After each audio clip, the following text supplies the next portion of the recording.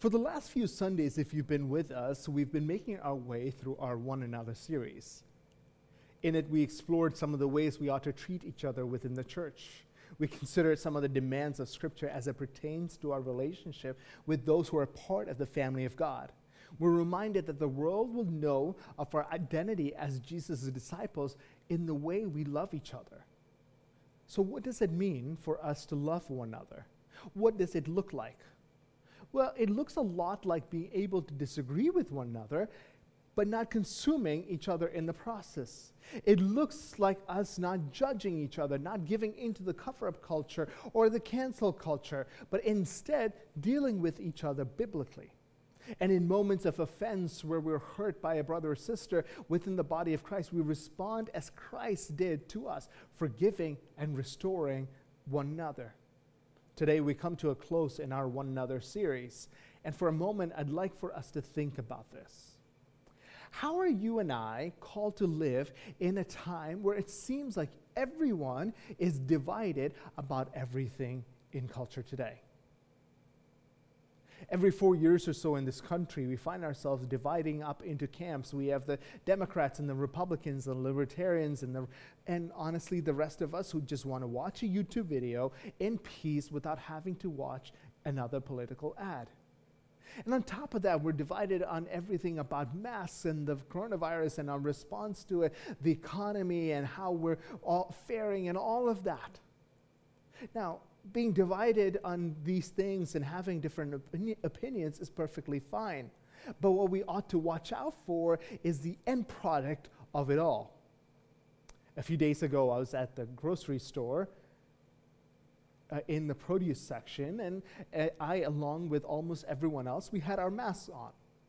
Now, suddenly, we heard the noise, and you may know what I'm talking about.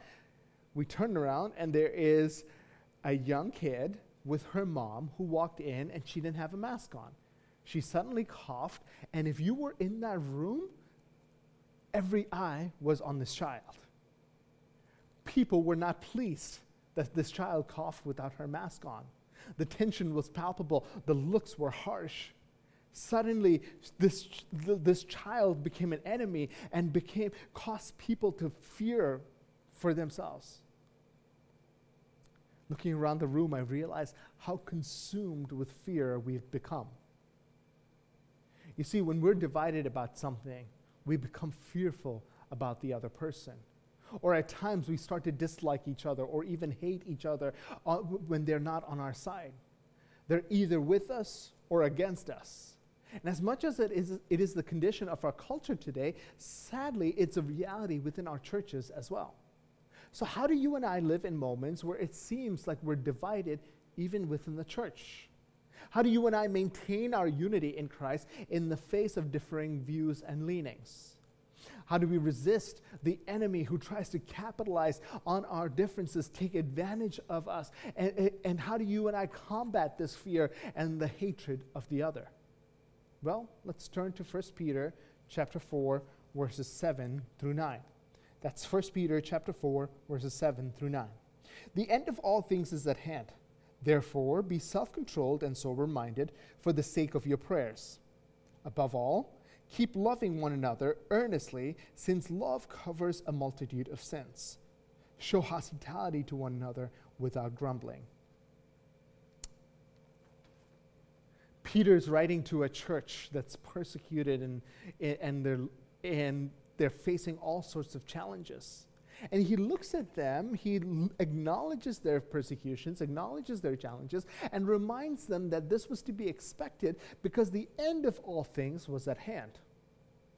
Peter's writing this a couple thousand years ago to this church, but he might as well be writing to us. Because if we look around, it feels like the end is at hand. To them, Peter's writing that they are to live with this end in mind. He encourages them with the two things. He says, above all, keep loving one another earnestly, since love covers a multitude of sins. Even in the face of a brother or sister sinning against you or hurting you, love them anyway. This is a reactive love. And then there's the proactive love. Show hospitality to one another without grumbling. See, when I mentioned the word hospitality, you may have had some images that popped into your mind. Maybe it's people like Martha Stewart or Ina Garten and the elaborate displays and spreads they put out when they're having guests over. Or maybe it's the hotel that was hospitable to you, or the vacation where you just got incredible service, or a restaurant that served you a wonderful meal, but it was a service that you really enjoyed. You see, while all of these are ways to think about hospitality, and they're great, I don't think that's what Peter had in mind. Hospitality here, as Peter uses, is the word philoxenos. Philoxenos, which translates the love of the foreigner. Hospitality, according to Scripture, is simply the love of the stranger. Hospitality is a constant and consistent theme throughout the Scriptures. In the Old Testament, you see God commanding the Hebrews who came out of Egypt. He commands them in Leviticus chapter 19, verses 34, and this is what he says: You shall treat the stranger who sojourns with you as a native among you. You shall love him as yourself, for you too were strangers in the land of Egypt. I am the Lord your God. In the Old and in the New Testament, there's this constant reminder after reminder for a people that are hospitable to the others. And the early church caught on to that concept as well. In the context of Peter's letter, the churches met at homes, and they typically didn't have a physical church building that they met in. In these home churches, the believers were confronted with the challenge of receiving itinerant preachers. These are the people who would travel from place to place proclaiming and preaching the gospel. But as they did, they also needed places to stay the night or however long they were in town. There were no hotels during this time, and the inns that existed were not the most appropriate places for Christ's followers. So people would open up their homes to these preachers. The hosts would not know them, may not even know the preacher, but they would invite them to stay with them anyway. In those times, there were no schedules that travelers kept that told you exactly what time they would come. Sometimes they would show up in the middle of the night, knocking on your front door. And as Christ's followers, they would invite them in, offer them a meal, refresh them, and let them rest. It goes without saying that without hospitality in those Christian homes, the spread of the faith would have been so much more difficult. You see, this is what Peter has in mind when he says, be hospitable. Be hospitable to those who may be strangers among you. And he continues it. He says, show hospitality with a qualifier. Show hospitality to one another without grumbling. You see, the demands of hospitality in the early Christian church were frequent and heavy, possibly causing some hard feelings. Showing hospitality often required a level of sacrifice to provide for the needs of others, and so many people were unwilling to do it. Because of this hesitancy, there was some grumbling against those who felt as if they were the only ones sacrificing to provide for the needs of others. To the church, Peter writes, if you're going to show hospitality, do it not out of obligation or with grumbling or complaining. Do it willingly and cheerfully. What he's saying is you can have the right action, but the wrong attitude. You can do all the right stuff, but your heart is not in it. Peter's saying, be hospitable. Do it without grumbling. Do it without complaining. See, Christian hospitality has very little to do with presentation. It's not about impressing your guests or putting forward your best. It's not about entertaining. While there is benefit to that, true hospitality is a practice of receiving and interacting with people in a generous way. Hospitality involves meeting the basic needs of guests and strangers as you're led by the Holy Spirit.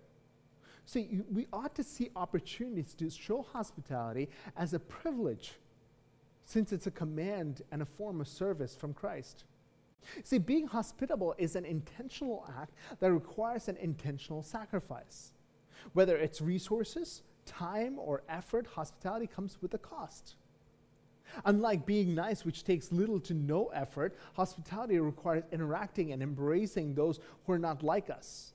Being hospitable is sometimes a messy process. It means loving those you may have disagreements with. It may mean people take advantage of you. It may mean that you get overwhelmed at times. It may mean that you sacrifice for your family so that you can show love to someone else. A few Thanksgivings ago, a story went viral about a grandmother named Wanda Dench. She had texted her grandson inviting him over for Thanksgiving dinner. What Wanda did not realize that her grandson no longer had that number, and instead of her grandson, the text went to 17-year-old Jamal Hinton. To which Jamal replied saying, "I don't think you're my grandma, but can I still get a plate?" Wanda Dench responded, "Of course you can. That's what grandmas do." Later on, when he was interviewed about this encounter after Thanksgiving, Jamal said, "I'm thankful. She welcomed me into her house, so that shows me how great a person she is." You see, when we think about the challenges in our world today, the presence of coronavirus or the natural disasters our country has experienced or the stability of the economy, and these are things that are important. These are big, but one could make the argument that there's a bigger challenge, and that is one of lovelessness and loneliness. It's incredible the number of people who feel unloved and uncared for. This is unbelievably common in the world and unfortunately within the church. This should never be the case. When we have Christ followers around, how is it possible that anyone would feel unloved? You see, each of us are the recipients of God's love and His hospitality. And when God loves us, He loves us liberally and without measure. And if He pours out His love into us in an unlimited capacity, then we have no excuse not to love those around us the same way. No one in our circle should ever feel love-starved because He keeps pouring His love into our hearts. If the church is being the church, Christians are constantly saying, like Wanda Dench, "Of course you're welcome here. Of course I'll be your friend." That's what Christians do. In the face of our differences, our hospitality draws us together. In the middle of our disagreements and our differences, it's easy for us to view the other as less than ourselves. It's tempting to view them as outsiders. People who have a similar outlook or a view often become their own clique, leaving those who disagree as outsiders and even within the family of God. Instead of treating each other with respect and grace, this leads to fights and disputes, which only drives the people of God further apart. See, when we build up walls and isolate ourselves from others, we tend to fear them. We fear what we do not know. So what is the response to fear in the church? The antidote to our fear of others is our hospitality to one another. Let me say that again. The antidote to our fear of the other is our hospitality to one another. See, we're called to replace fear of the other with love for the other. It's hard to fear those whom we love. When we show care for each other in our disagreements, we treat each other as Christ treated us. Christian hospitality is the outflow of an inward reality. All through scriptures, we see a God who loves and is hospitable to His creation. God is hospitable. It's in His nature. In Him we find love and care and sustenance and freedom and forgiveness. The psalmist describes Him as the father of orphans, the protector of widows, who gives the desolate a home and leads the prisoner in prosperity. We are recipients of this hospitality. Our salvation is a result of the hospitality shown to us. Jesus' death on the cross is God's ultimate display of His hospitality towards us. We were strangers and enemies, yet God sent His Son to die for us. Christ died for every person. And through Him, He redeems this immeasurable worth within us. And Christ recognizes it through His sacrifice for us. That is our reality. And because God sees the worth in all people, we're called to see everyone as God sees them.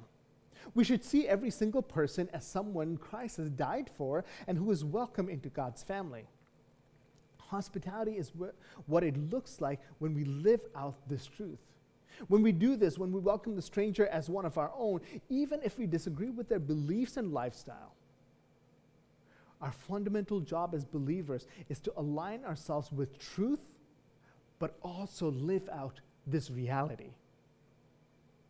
Long before the church had pulpits and baptistries, it had kitchens and dinner tables. Look at the New Testament church and you see how hospitality became the primary tool of the church. The primary gathering place was the home. The gospel spread through this hospitality of its people. The love of Christ is translated into the language of the stranger through friendship and listening and opening up of homes. Christianity grew as a result of the hospitable nature of its believers. Most of Christianity grew in cultures where Christians were the minority. They lived in empires that were hostile to them, and they lived and operated within systems that they did not align with or agree with. But yet they flourished by sharing a meal together with strangers. They opened their homes, broke bread together. So we're called to love God and to love our neighbors. While it is easy to proclaim that we do the first, it is really the practice of the latter that shows our true devotion. Hospitality has always played a key part in the spreading of the gospel. Not only does it spread the gospel, when we are hospitable to one another, we're hospitable to God. You see, Jesus reminds us that the love that we show each other is shown to him. Matthew 25, verses 35 through 40, this is what he writes. For I was hungry, and you gave me food. I was thirsty, and you gave me drink. I was a stranger, and you welcomed me. I was naked, and you clothed me. I was sick, and you visited me. I was in prison, and you came to me. Then the righteous will answer him and say, Lord, when did we see you hungry and feed you, or thirsty and give you drink? And when did we see you as a stranger and welcome you, or naked and clothe you? When did we see you sick or in prison and visit you?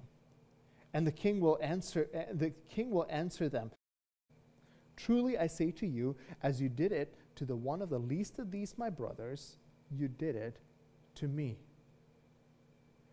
At Mount Hope, we're so blessed to have many cultures and races and backgrounds and professions and ages represented. Anytime you have a group as diverse as this, the question is often asked, can people of such varied backgrounds and cultures get along with each other? How do we maintain unity when so much diversity exists? How do we know who's on the inside and who's on the outside? How do we invite the outsider in to become an insider? You see, anytime there's a group so varied, there is a fear and an apprehension of the other. So the question is, how do we get rid of the fear of the other and live as one? The answer to these is found in our hospitality to each other. The antidote to our fear of each other is our hospitality to one another. See, before we can be hospitable to each other, we need a heart change. When we hear sermons in a series like this, the temptation is to tell ourselves that we're going to do better and think better. However, hospitality is not just a state of mind, but it's a condition of our heart. And so if we're going to have lasting change, it first begins with the heart that is surrendered to God. If you and I are not going to surrender our hearts to his demand, all else is futile. As you go into your week, find the others in your life. Find them in your church. Invite them into your life. Invite them into your home. I know during this time with coronavirus and with all the restrictions that we have and with the fears that we have, it looks different. But there is something holy about inviting people in to our homes.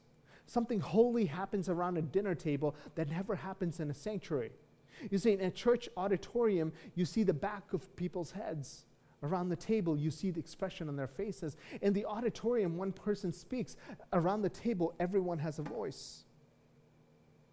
Max Lucado puts it this way: church services are on the clock. Around the table, there's time to talk. Hospitality opens the door to uncommon community.